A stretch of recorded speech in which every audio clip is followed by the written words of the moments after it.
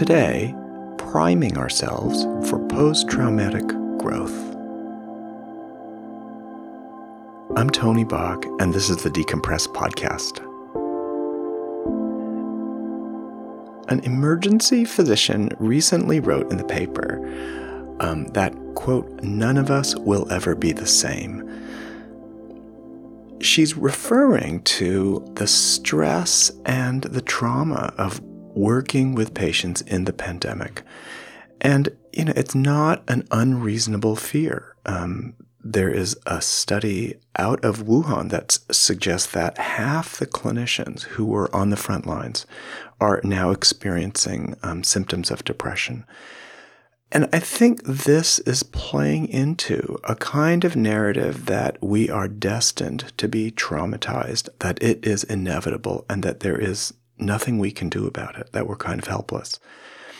So what I want to point out today is that in addition to the possibility of post-traumatic stress disorder, there's also the possibility of post-traumatic growth. I don't mean to be a Pollyanna about this, but it is documented in the literature that after a traumatic event, somewhere around half the people who experience the trauma actually grow later to a place of acceptance, of wisdom, of reconciliation to what has happened to them. And I wanted to mention that today as a possible aspiration for those of us who are in the thick of it. The work that we have been doing up to this point in the podcast has really been about learning how to power down so that when you get home, you can detach, renew yourself, and be ready for the next day. And yet, I don't mean to suggest by doing that there is a kind of avoidance that we should pursue and stick to. It turns out that the route for post-traumatic growth looks probably different, and it's not actually about just avoiding things forever. What the psychological sequelae literature would say, though, is that there is a time and place to do that work. It's not something that you should expect yourself to be able to do when you're exhausted on your way home. You need to eat dinner, right? That's not the time for you to reconcile all this. So part of my goal in this podcast, and this is in the context of knowing that there is no gold standard for prevention of post-traumatic stress disorder. There is no intervention that we know of that will really turn the corner easily. In that context, I wanted to offer something that I thought would prime you for the possibility of recovery.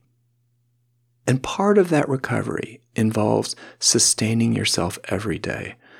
And so that's what my Power Down, Renew, and Reboot instructions are really all about.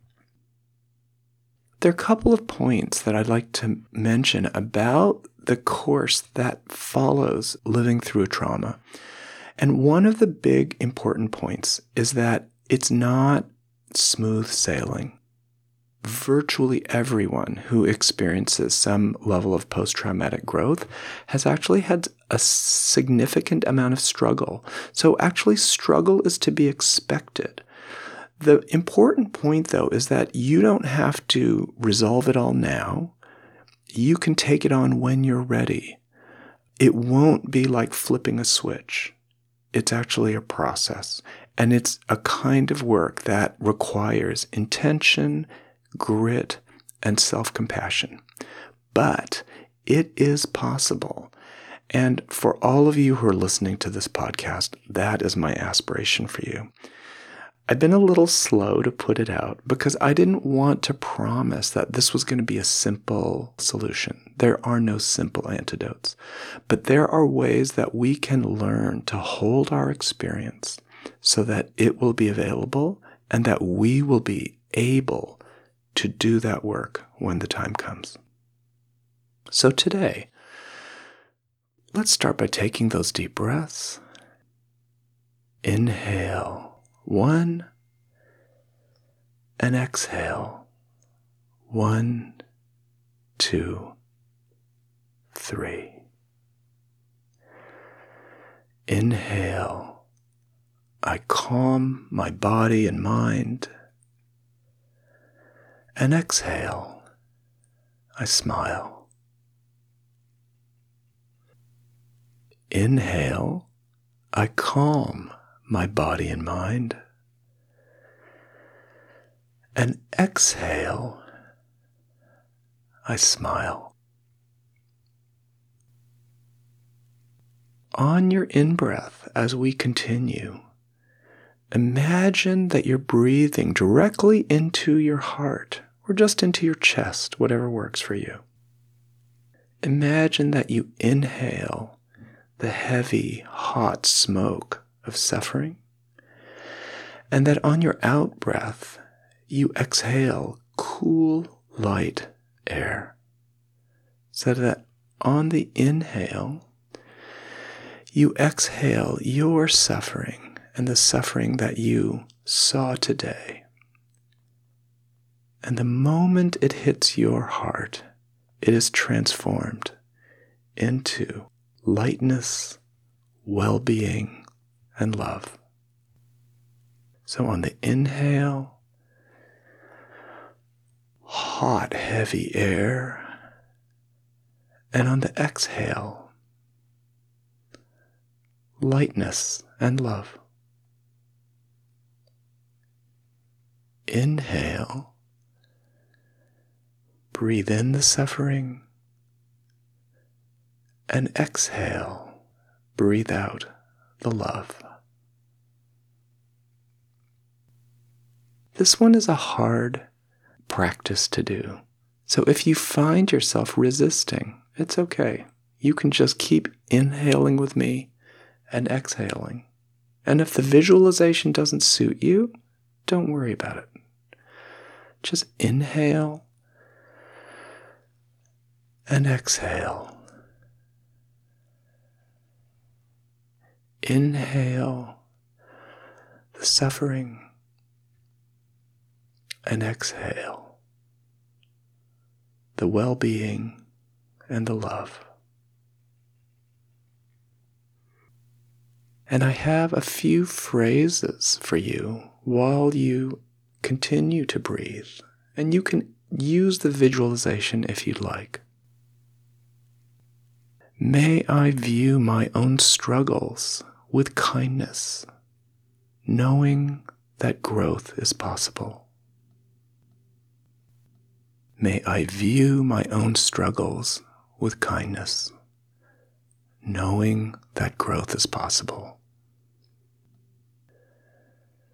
May I view my own struggles with kindness, knowing that growth is possible.